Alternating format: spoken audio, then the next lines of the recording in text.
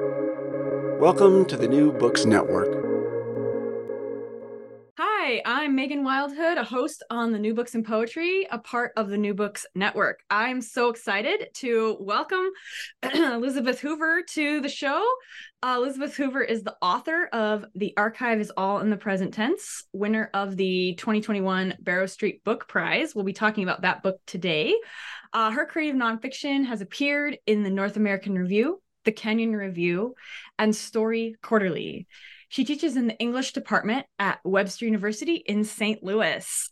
Thank you so much for joining me today, Elizabeth. Thank you so much for having me. I'm happy to be here. I'm so excited to talk about this book, not least because I am studying to become a librarian and loved all the things. My gosh, the structure of the book, all of the things that were included in the book. I love it. I love it so much. It's been a long time since I've seen those little cards. Yes. So I want to just start by this is a poetry collection. Is this your first poetry collection? It is. Yeah, it's my debut. Awesome. Wonderful. Well, I'm so glad to be talking about this with you. I'd love to hear more about the inspiration of the collection and kind of the time frame of the poems, like how they were written, how long they were written. Was it that you knew you were writing a collection, or did it kind of sneak up on you, that kind of thing? Mm-hmm. Yeah. So it's interesting when I think about where this book started. I always think, oh, it was because of that. And then I realized like 10 years earlier, it was because of that. And then, so I think I grew up in Pittsburgh, Pennsylvania, and Pittsburgh is really proud of being the hometown of Carnegie, who started the Carnegie Library System. And so we have the main Carnegie branch is like this marble palace. And when I was growing up, it's no longer like this, but when I was growing up, it was connected by a long hallway to the Carnegie Museum, which is actually a collection of four museums: the Art Museum, the Museum of Natural History, Design, and one other that I'm forgetting. But so it was this huge space of exploration for me. And I didn't have a sense until I was much older that these things were meant to be separate, that like art was meant to be separate from dioramas of taxidermied animals, or that, the gemstone collection was not a part of the sculpture collection. And so I think, we were sort of let to be run wild in these big spaces, where knowledge was, depending on what room you were in, knowledge was going to be dispensed in a different way, right? Was it going to be like on a card next to a display? Was it going to be in a book? Was it going to be in a gallery guide? And then moving forward, when I was an undergraduate, I had the opportunity to study with Michael Harper. And I was at Brown University, and their archive and special collection is the John Hay Library. And Michael Harper was obsessed with Abraham Lincoln, and John Hay was Abraham Lincoln's secretary. So he was obsessed with the archive. He would take us to the archives. So you think about these poetry workshops as people write poems and then sit around a table. My first experience with a poetry workshop was like being quizzed on American history, being taken to an archive, listening to someone lecture. There wasn't a lot of that sort of feedback stuff. So I think like archival research, American history, or history in general, and poetry always felt really intermixed for me. And the second part of your question, I wrote it really fast. I was in a class. This was when I was at the University of Wisconsin-Milwaukee, taught by Brenda Cardenas, and it was a class on the poetic series. And I don't know, I just wrote them. I started. I think the whole book took me maybe 6 months. Um, to write. And I just wrote it in order. And I just wrote it in the order as it appears now. And it was never really like workshopped. I just sort of wrote it and sent it out. So the whole process was really quick. And you did say, is this your first book? It's my first published book. Yeah. Yeah. So I'm thinking now, what did I learn from that? These 3 or 4 books I wrote painstakingly and, tremblingly got as much feedback as possible from as many people as possible. I'm wondering, what I learned from doing a process totally differently now. Yeah. That is fascinating because it didn't, I mean, when I read it, I read it twice. First time I read it just very quickly, straight through, seemingly kind of like how you wrote it. And that was one experience. And then I kind of went through kind of like one goes through those little drawers of cards in an old library. And that was a totally different experience. And I can kind of see those mirroring the writing it, not really workshopping it, sending it out, and then the workshopping this every single poem 3 or 4 times, changing the order, making sure everything, like that was my experience with my first book. And because I just didn't know you could just send something out without someone else having read it and made it, like giving you permission to send that is so interesting. The what you talked about with the Carnegie library system and how it is reflected in your book, not knowing that the various categories are supposed to be separate. They just kind of were all together for you. It seems like that's reflected in the book. There's this weaving of all kinds of, I mean, a library contains all kinds of information, but it's usually categorized. I love that. So I'd love to talk about the structure of the book. There's so many pieces involved in this. I mentioned earlier the cards. People who are younger might not know what I'm talking about when I talk about the cards, because everything is digital now. But when I was younger, I'm not even that old, but when I was younger, we had to learn the Dewey Decimal System. And that's how you would find information. You'd find books even in our school libraries. And those cards appear in the book. And I'm like, I haven't seen one of these cards for 25 years. I love it. I know that there are libraries that still use them, and it's they're like artifacts now. I love them. So when you were writing this, did the structure kind of come to you as you were writing? And as you were writing it straight through, or did you have intentional considerations about what to include in what form? And kind of, you said you wrote it in the order, which is amazing. Not spending any time on reordering, but I mean, that's just, I guess if you write something straight through, that is somewhat easier to do. But yeah, talk to me about the structure of this and the form of each of these pieces. Yeah, so I think there are this series of poems that imitate the old card cataloging.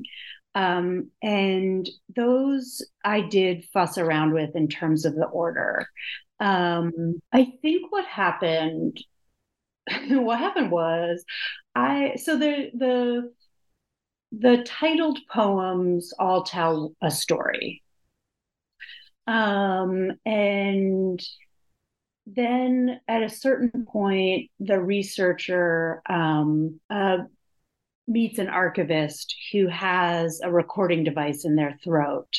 And that sort of suggested to me this idea of an archive of sound recordings. I've also done some archival work research that involved accessing sound recordings.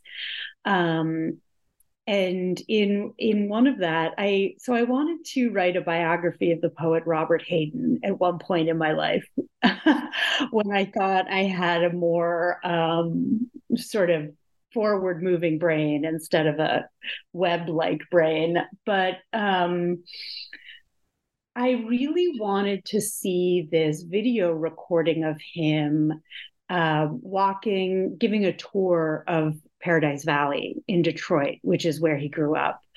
And I was at the University of Michigan archive, and they had the recording on a tape, but they wouldn't let me play it because the tape could degrade.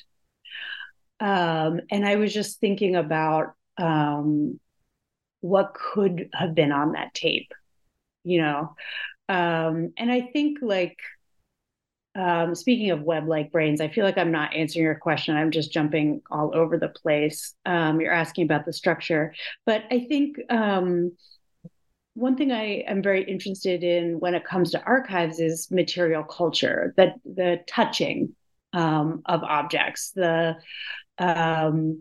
why not just read the collected letters of a poet? Why go to the archive and handle his papers, right? In the case of Robert Hayden. When I was handling Robert Hayden's letters, which are in the Baha'i Temple in Wilmette, Illinois, the whole room smelled of pipe smoke because he was a pipe smoker, and it saturated the paper. And I don't know what that taught me in terms of knowledge that I can articulate in words, but I felt like it contributed a type of knowledge to the project. So anyways, I was really frustrated I couldn't hear this sound recording. And so that's where this archive of possible utterances came, like this archive of possible recordings that were never made. And also at the same time, the same time I was writing the book, rather, the library at UWM was like throwing out all their cards from their old card catalog. And I somehow got my hands on a box of them. So I had this box of like thousands of cards. And I mean, they tell stories. It's like that game you play where you give someone 7 words and then they have to tell a story. It's like this very elliptical, very distilled, but also very complex in terms of how it points to relationships between things. Like see also, a narrow term is something different. So it has like its own grammar. I think also in terms of structure, and this is just like a tip or a trick, it's like, I never have writer's block because while I was writing this, because if I didn't know what to do, I'm like, oh yeah, I'm making cards. Maybe I'll get out a card, and it gave me like a task to do. So that was kind of fun. Yeah. I love that. All of that. Forward thinking rather than web like. I relate to that so much. It's like, yes, that actually explains a whole lot of why I have piles of unfinished tasks just everywhere.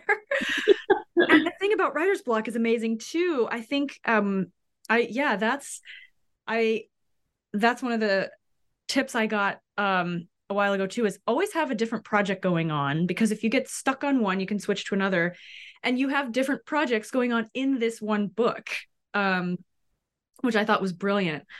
There is something that you said that sparked, actually had 2 questions related to written down here. It's about the relationship between the archivist and knowledge. And so one of them is, there's this poem called What the Archive Hides in Its Benthic Dark. And it made me think, maybe consider like what's important to remember. Like throwing out these cards, some people would be fine with that. Some people would be horrified by that. I am an emotional pack rat, so I'd be horrified by that. And like, because I keep every receipt every card, every handwritten note. Like literally I have notes from this is, people ask what you did before the internet. In class, you'd write notes to your friends. You'd fold them up in fun little origami ways and shove them in the locker slats between class during passing periods. I saved those from like 1997. So I save stuff like that. And it's like my own little archive. But it's very interesting. I'd love your thoughts on like, how do we decide what to archive? Because it's a little different than how we decide what to remember. Because I didn't remember I'd saved those. I had to have decided in the moment to save those, and didn't remember when I was going through all my stuff. Didn't remember I had this giant envelope of handwritten notes from my friends from the 90s, which we would just send in text messages now. But I'd love to hear, how do we decide what to archive, and how do we decide what to remember? Or do we decide what to remember? Yeah, I think that's a really big question. And I think one of the things that I was struggling with, what I've struggled with throughout my career. So I'm an academic. I'm a queer academic. I love academic work. But I also acknowledge that a lot of the governing principles behind academies are violent, and they don't just render certain people unincluded, but certain people unincludable. And in fact, archives are often places, we think of them as places of preservation, but they can be places of erasure. So on one hand, I'm thinking about how the Library of Congress used to catalog anything related to LGBTQ plus people. It was in the 320s, which was abnormal sexual relations. So you would find books on, you'd find lesbian romance novels next to books on rape and pedophilia. And then I'm also thinking about the ways that so many people who were important historically, when they died, their archives were culled through, and evidence of their queer lives erased or destroyed. And then, so this idea of what do we choose to archive, the counterexample is the Lesbian Herstory Archive in Brooklyn, which has a collecting policy that it will collect anything that a lesbian has touched, or a queer woman has touched. They say that any woman who has the courage to love another woman is a hero and should be archived, right? So you have a lot of stuff that would be considered sort of unimportant. Pulp novels, your letter. I mean, things like that, things that have no quote unquote historical import. Right. And so I think what we choose to archive is different from what we choose to remember, but there's an overlap, right? Because you can't remember everything. So you've got to go back to the archive and remind yourself, right? That I love that, prefix to return, to remember, to recall. So the act of remembering in an archive involves returning to material that has been looked at before, but looking at it again in a present moment. Oh, wow. I love that. I love that there exists a collection of things that would on the surface just seem unimportant. And it's like the thing itself might not be important, but it's what that thing represents or the interaction that thing has had that makes it important. I love that. So anything that a queer woman has touched it's not the thing that's important. It's the interaction with the population that we have said, yes, we're going to not fully reverse, but we're going to do a counteract of what history has done. And do, and in making that decision, we make those unimportant things important. Yeah, and also maybe signify differently. So they have a very extensive collection of lesbian pulp novels from the 40s and 50s, which was a time where, in order to get around censorship laws, they had to have an unhappy ending, right? Because you couldn't print anything that was seen as promoting homosexuality, right? So, if you've ever seen, a good example of this would be something like the Children's Hour, right, where Audrey Hepburn ends up single and Shirley MacLaine ends up dying by suicide, right? But so you can look at these lesbian pulp novels and see this evidence of censorship, of repression, of the insistence on queer death, on the insistence that a lesbian life is always a dead end. Or you could read them as evidence of queer women's agency, of picking up this book and saying, I'm going to read this and identify with this character and forget the ending, ignore the ending. Right. I'm going to hold this book in public so I'm visible. I'm going to pass it along to create network and connections. So it's not just that their import changes, but what they mean changes. Yes. And it's because of the connection, like the passing on, even seeing it in public. That's one reason why I read physical books in public. Like, people walk around staring at their phones. Nobody thinks anything of it. But if you see somebody walking around with a book in their face, that gets looks. And I've noticed that. I'm like, that's weird. People are staring into their phones. They're probably reading something or whatever, watching something. Why is it that a physical book gets heads turned? But I decided to use that to my advantage. And I think that's because I started conversations with people. And so that's what you said, making it visible. That's the meaning of that can change based on who turns their head, who gets into a conversation, who interacts with that thing, and then the network that is created by collecting and passing on information or artifacts that otherwise wouldn't be deemed important, for better or for worse. I love that. The other question that is in relation to all of this is, this is from In the Archive You Need a Name. There are two poems that have that title, so I will leave readers to figure out which one this is from. It's you write, I don't know that name, so I start with the top left drawer of the card catalog. I will page everything until I find her.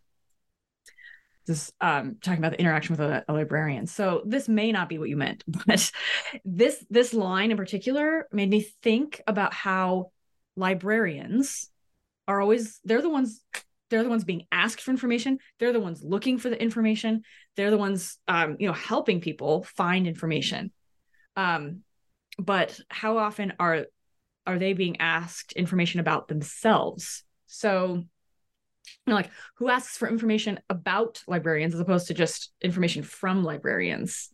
So this kind of made me think, how is our interaction with information archives a way that we are both seen and kind of hidden in terms of interacting with whatever that sort of collection that you're working with is, and like, what's the relationship between information and knowledge? Oh, sure. So when you say, how are we seen or unseen, is the we librarians, or is the we researchers, or is the we everyone?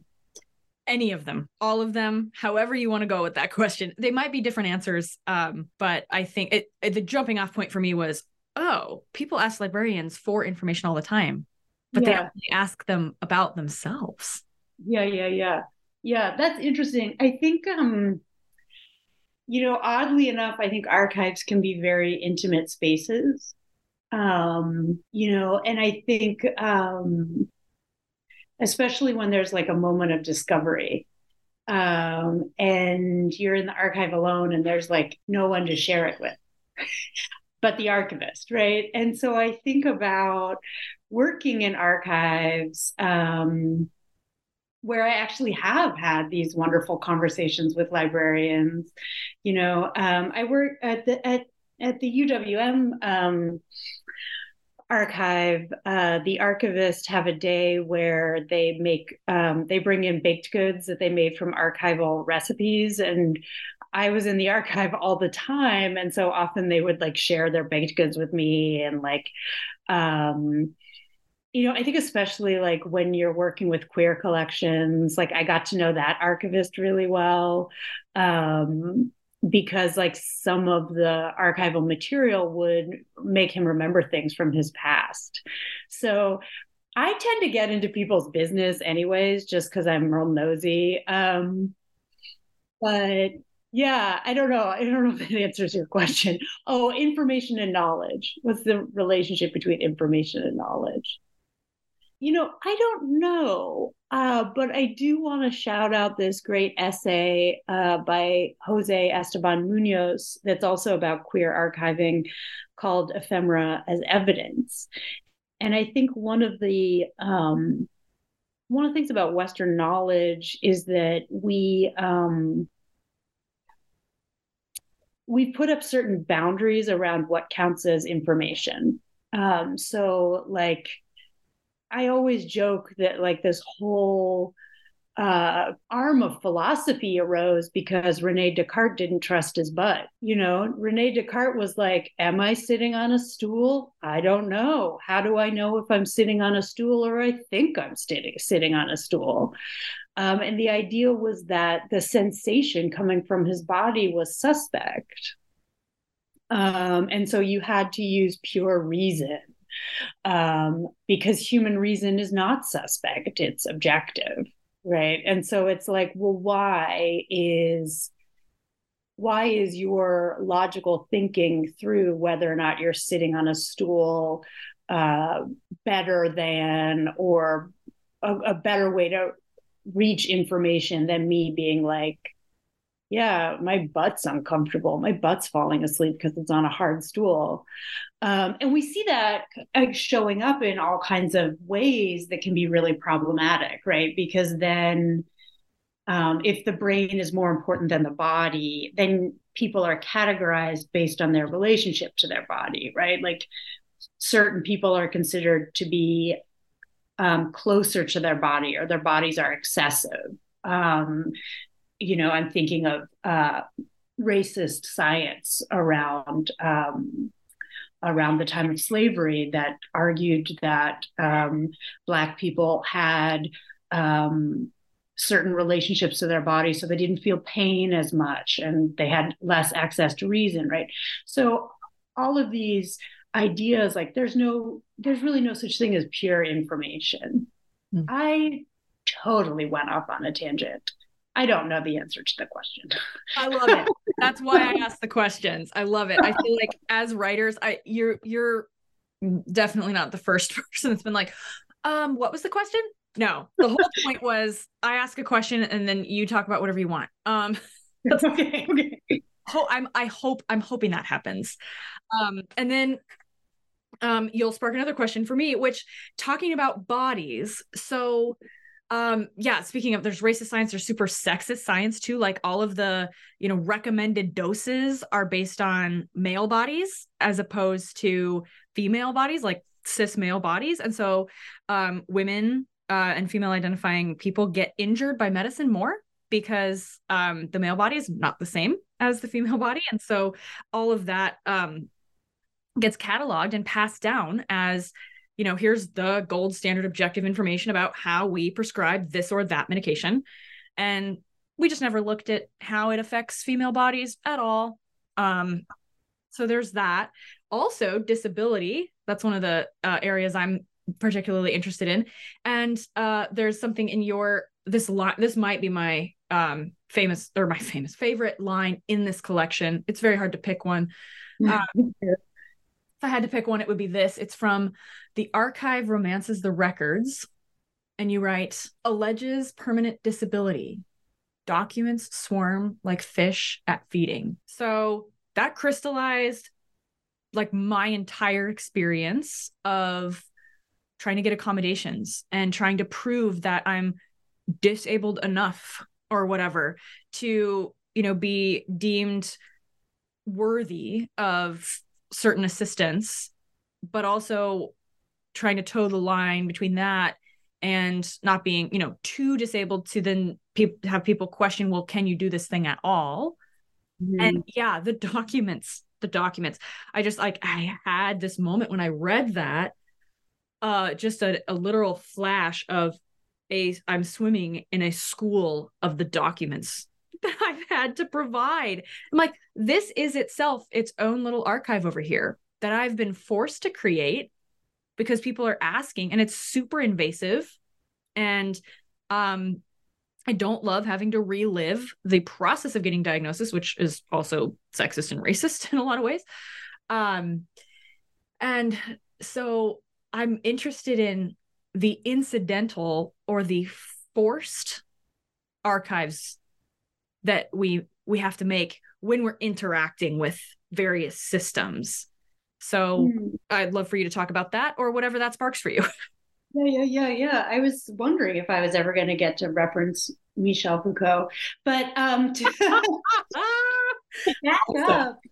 the italicized section in that poem is actually from archival documents related to a relative of mine who fought in the Union Army and suffered pretty serious injuries. And so we have this, and then he died. And those are letters between his wife and the Veterans Affair trying to get a widow's pension that would be commensurate with having a spouse who was unable to work prior to his death. So this need to quote unquote prove, again, something in your body, right? And I include people who are neuroatypical in this because your brain is in fact in your body. So, to prove, you need an outside expert, right? To prove that you have a disability, right? You are not yourself knowledgeable enough about your own body to say, I am unable to manage stairs, or I get out of breath, or when I look at words, they don't make any sense to me, right? That you need documentation of that. And it's interesting, these, when I was first time I did a poetry reading about this, a friend said I should explain more because archives are really inaccessible. The idea of archives are really inaccessible, but we all have archives, right? I use my Instagram as an archive of photographs, right? We have medical records. A lot of people have juridical records from, they have an archive of quote unquote wrongs against the state that prevent them from voting, getting jobs, getting housing, et cetera. So this idea of the forced archive, the archive can be, and this is coming from Foucault, the archive can be an instrument of force. And then to put people in line, and then it can be a requirement to access certain resources. This is why, and don't tell anyone this, but I don't require documentation from my students if they need an accommodation, because there can be a lot of barriers, like cultural barriers, financial barriers in terms of what kind of health insurance you have. And then some people have had the experience of having an archive haunt them, right? Like a juvenile arrest record or driving infractions or, those sort of things. So yes, archives everywhere. Everywhere. Archive everywhere. I also love that you were waiting to reference Michel Foucault. That's my favorite. My dad is going to love this interview. He jokes that he was 6 months away from a PhD in philosophy, and then the Vietnam War ended. So That's why. But I think he references Michel Foucault in almost every conversation that we have. So he'll be very excited. He's the most cited scholar in the humanities. Oh, I didn't know that. Okay, that makes sense. That I think people cite him and they don't realize also that they're citing him. Like they talk about various ideas from him and they have no idea that it's from him, which is interesting. Also, speaking of, there's all these ideas about forced archives. You mentioned Instagram. The internet is kind of an archive, kind of an unintentional one. And it makes me think of, we've mentioned here, erasure. I also wonder if there's this idea, it was in I don't remember what year this happened. It was somewhat recently. The European Union passed a law called the GDPR, which was about privacy online. And it was based on the idea of the right to be forgotten. So you, as a user of the internet, of social media companies and such, even just websites that collect cookies, have more control over your data because you have the right to be forgotten. And that's one way to look at it. Of course, in a lot of social justice spaces, the idea is the right to be seen, because if there's erasure, then you don't get to choose whether you're forgotten or not. But I'm interested in the relationship between the archive, just the archetypal archive, and the right to be forgotten, and how that balances with the right to be visible and not erased. Yeah, I'm going to sort of torque your question so that I can suggest a wonderful book called Trapdoor. And one of the only editor I can remember is Raina Gossett, who's also a filmmaker. When she makes films, she uses the name Tourmaline. But it's about discourses around trans visibility. And it was inspired in part because 2020 in the United States was the year in which there were the highest number of trans characters on television played by trans actors. And it was also the deadliest year for trans people on record. And so I think in capitalism, and I see this with my queer students all the time. I often teach LGBTQ plus studies classes, but this yearning to be part of mainstream representation, but this sickening disappointment because the representation is always wrong, right? Because of course, mainstream pop culture is the propaganda wing of the cis heteropatriarchy. And so I wonder about, like, you mentioned the archive writ large, and I just think about, like, well, what if we could kind of break it all up? Like, are there certain spaces in which you want to be visible and certain spaces where it would be better to be forgotten? Like, I would be perfectly content if there was never another gay person in a Disney movie. It would be totally fine with me. Because I would rather turn in a different direction.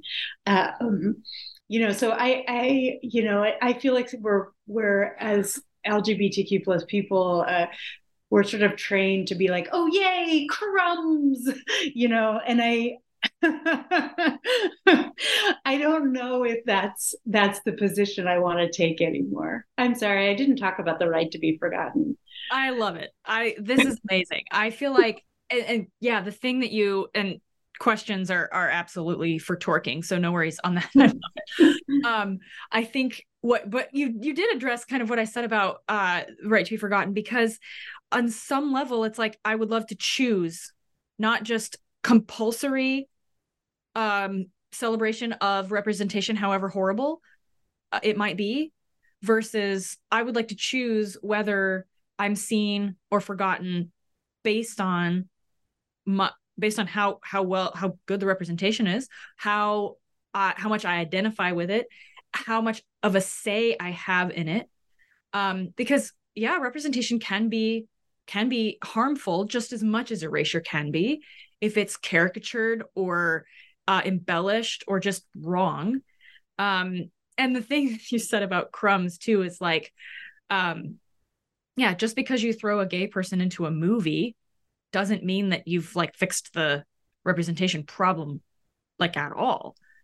And that's a problem with there being like, oh, well, look, we have all of these. Now we have a record of trans activists playing trans characters or trans actors playing trans characters. So check, we fixed the problem of representation because now we have this record, which isn't. So there can be a way in which the archive of representation can itself be erasure as well, because if it's not real or it's not correct, seems like kind of a small, shallow word for what I'm trying to get at. But it made me think too of when we talk about the archive writ large, people say there's this phrase, oh, okay, just for the record, and then they say this thing. What is that? I say it, and I'm like, what record? Like, for the record. I mean, I've said that. Everybody says that.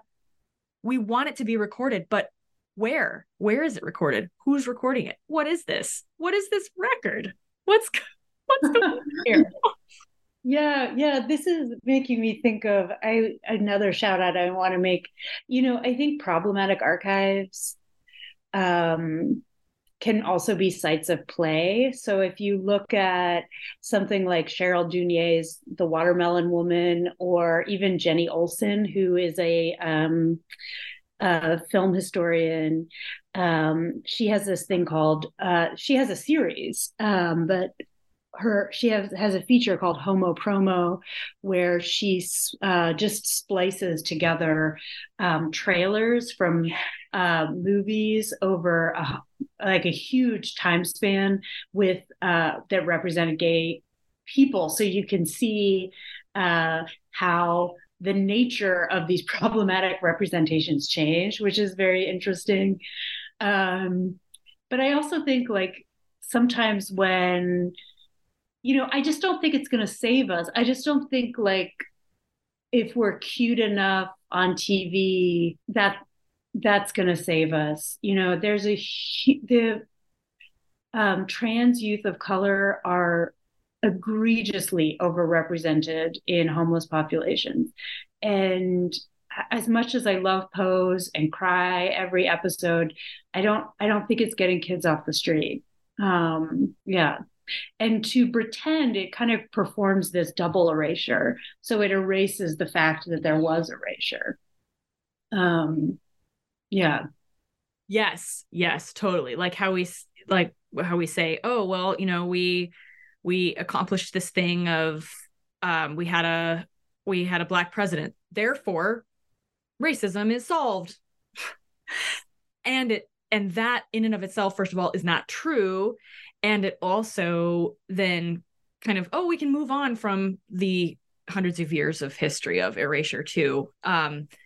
So it in a lot of ways, it seems like representation versus erasure versus the right to choose whether you're represented or forgotten. Some people probably would prefer to not have a record of themselves. That was the idea behind the GDPR, and which is fine for people who choose that. But it seems like that relationship depends on the relationship between the archive and the archivist. Mm-hmm. A lot. Yeah. Can I tell you a story? Yes, absolutely. But it does reference there's sexual violence in it. But so when I was younger, I was very much enthralled to the patriarchy. Knowledge for me was reading all of Shakespeare, all of Hemingway. It was the male names carved in marble on the outside of the Carnegie Library of Pittsburgh. And I was in my MFA program. I wanted to write long poems in the voice of historical figures like Ulysses S. Grant. Mm-hmm. And there was a poet who had written a book in the voice of Daniel Boone. And so I went to study with him, and there were lots of handsome, white, Southern men in the class with me where we were studying Wordsworth. We were writing in Demeter, and if we wrote well enough in Demeter, we could write in trimeter, and if we wrote well enough in trimeter, we could write in tetrameter. And there would be this coffee break, and the poet and all his boys would be in this clump, and I would just be behind them, kind of like nipping at their heels. And at the time, I was volunteering for the Pride Film Festival, and I had an extra ticket to the opening gala.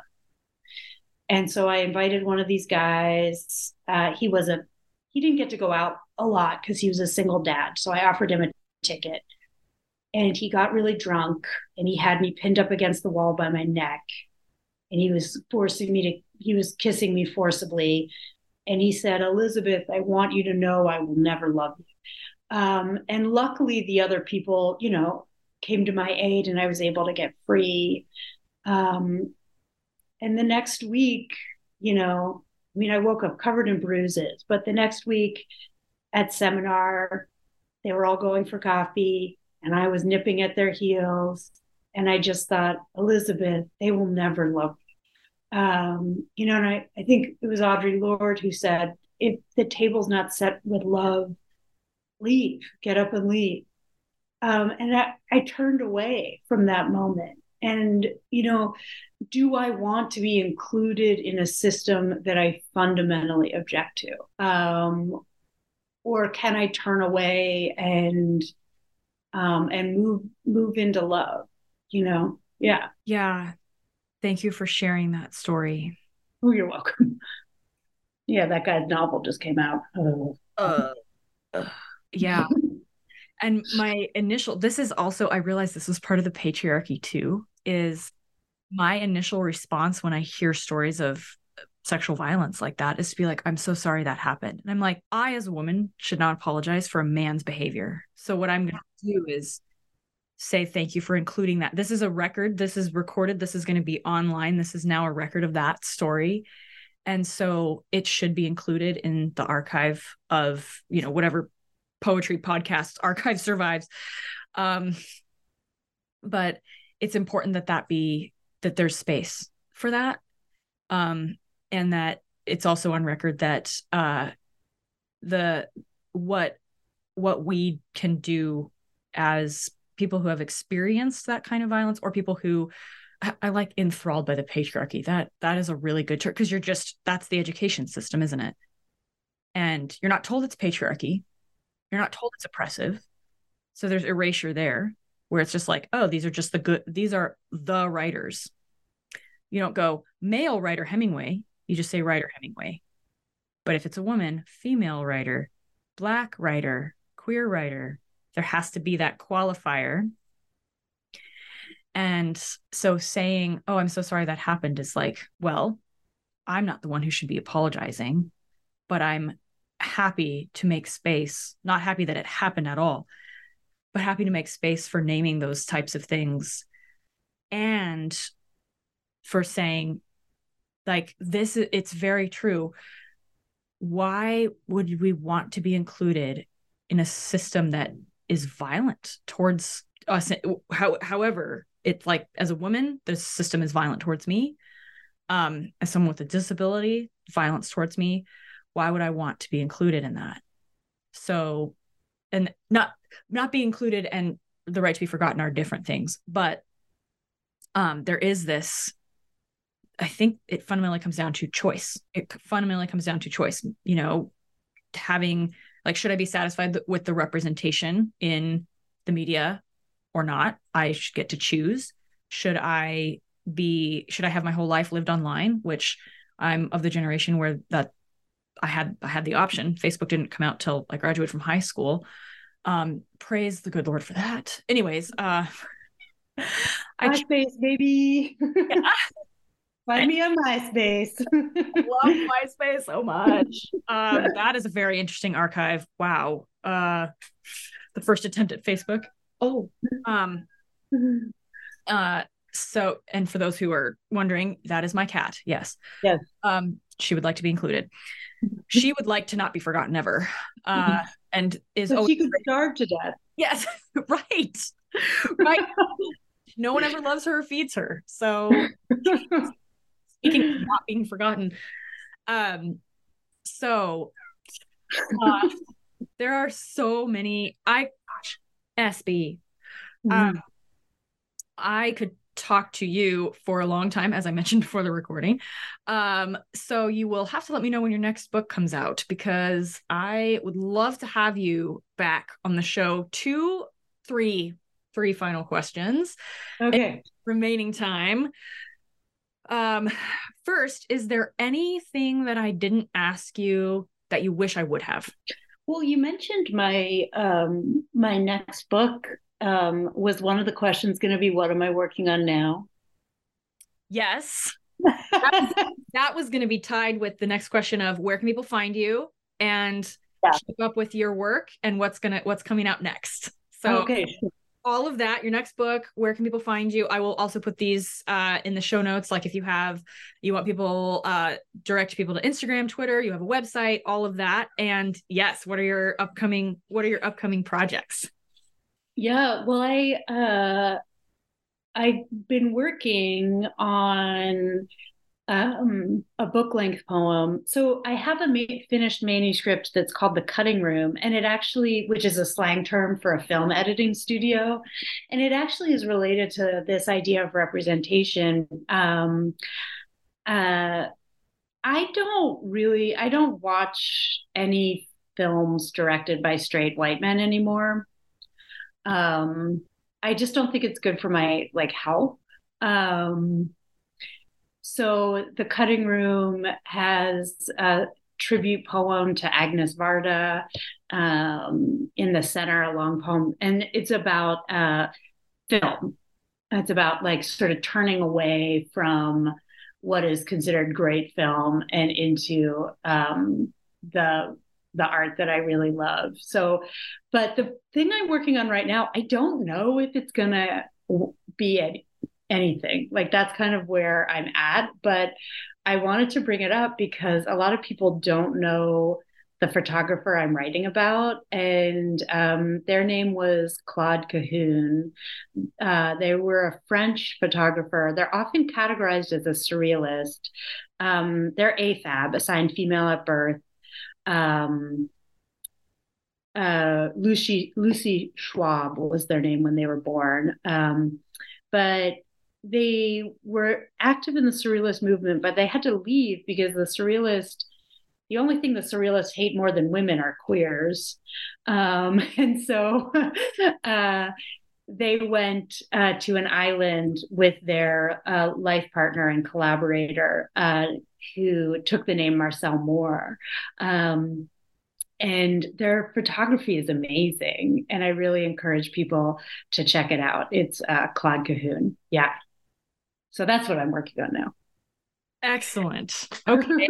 I love all of these references. I mean, it's like your brain is like an archive of stuff that people, I would say in general, are not familiar with for all of the reasons, the systems of oppression, for all the things that we don't, we are just taught in the system are not important, or we don't even know they exist. I was not told anything, like that. I'm like, oh, when did I hear about, when did I even hear about surrealism at all? And that I didn't really know until I came across Salvador Dali's clocks or something, and was like, what is even happening in this picture? What's going on?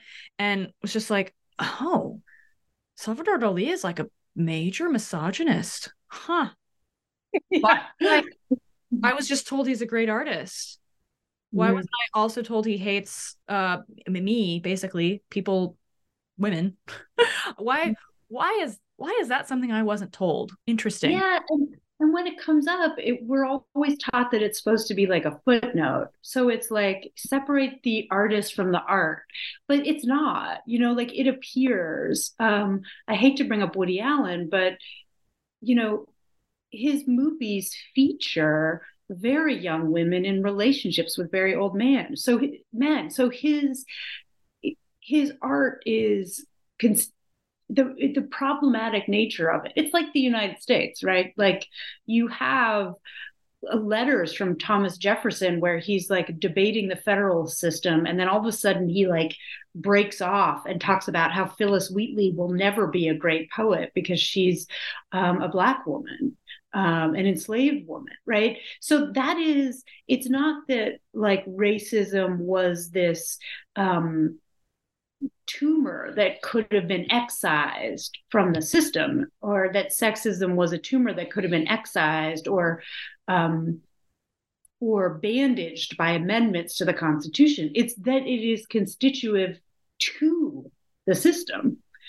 I'm sorry, where can you find me? So that's it made me think of like another recent-ish debate, David Foster Wallace, who people are like, whoa, he's a great writer, but then it was also like, well, he treated women horribly. And when you read some of his work, I mean, I know he died a long time ago, but it's like I heard that separate the art from the artist, and it's like, but then you just have a bunch of books that have holes in them.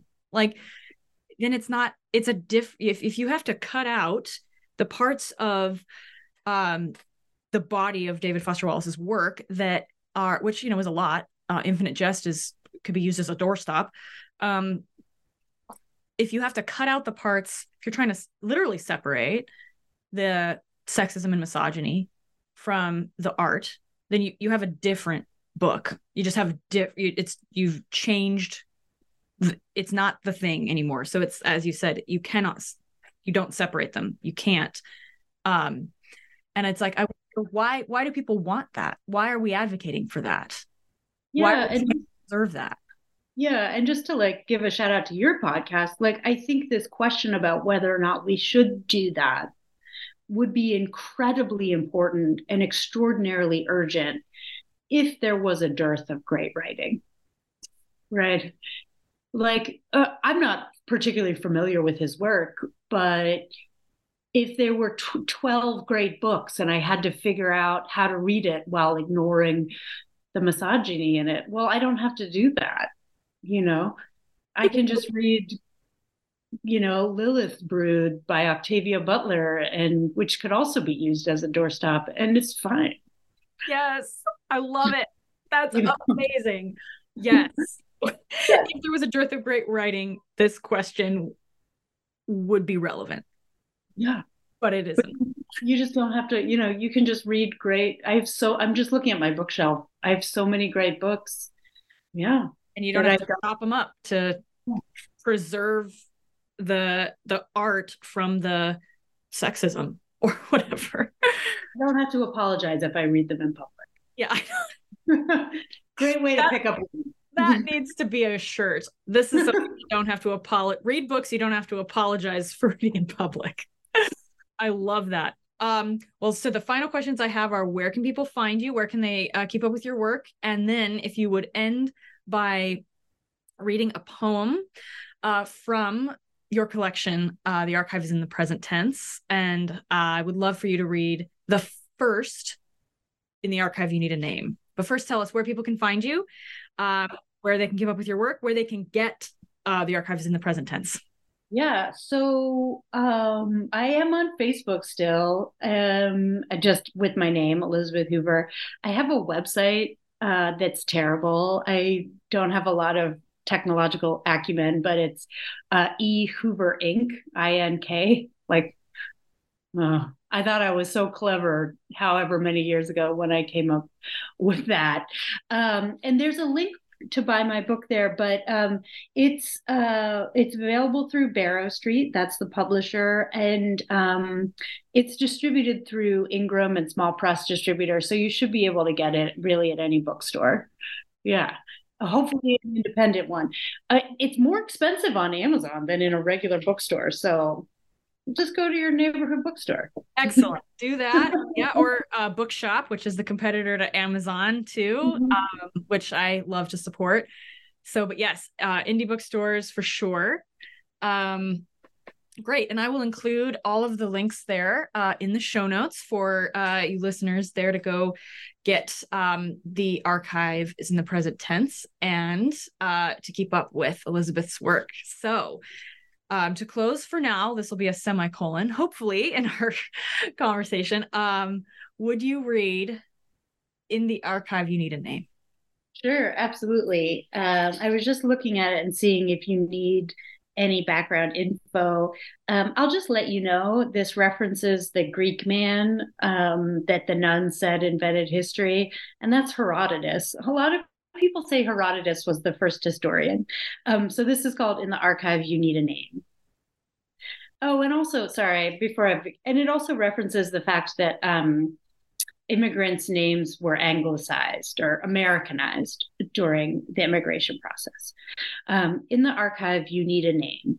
The clerk sawed off syllables, tossed consonants, stitched in vowels, made a chimera that licked its bloody chops on every page of my grandfather's military records. He changed it after the war, named himself after the Greek man the nun said invented history. Nothing cataloged under that but silence. His silences come in foam-lined boxes too heavy to lift. They are ruckled and veined, stippled and scaled. Some have spines and beveled edges, some scarred where the tool slipped. I take off my gloves, press my bare hands to the slab, and a librarian rushes over, tisking like a kettle.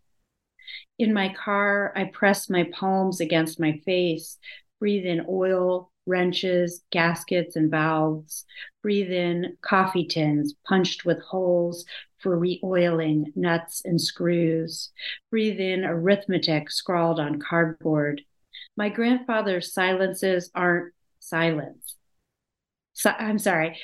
Breathe in arithmetic scrawled on cardboard. My grandfather's silences aren't silent. They are shuffles and coughs, scrape of metal, rattle of cans. They are tapping his fingers as he studies charts of torque values and tolerances. His silences are, let's see here, and leave that girl alone. And my silences are their counterweight, their ballast, block and tackle.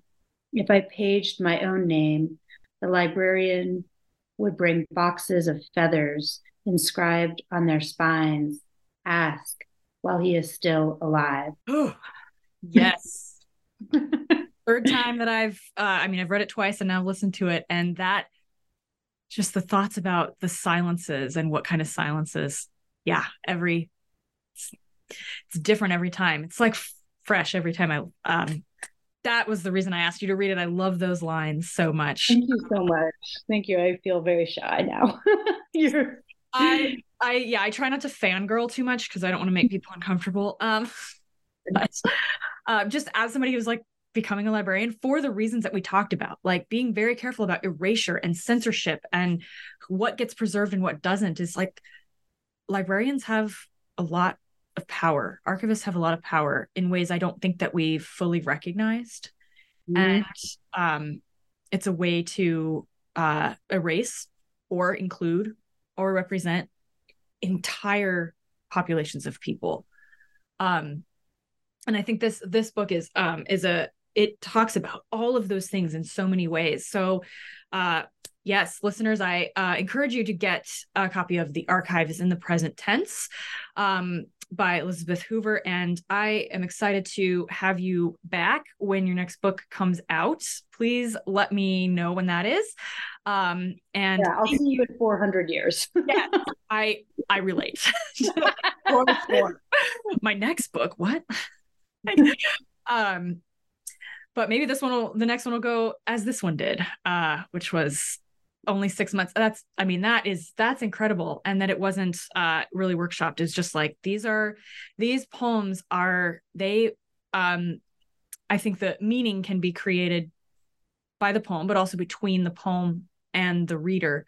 And there's a lot in here that I had jumping off points to various other things, which, as we talked about, the network, the web, and this just is a wonderful addition to the record, so to speak.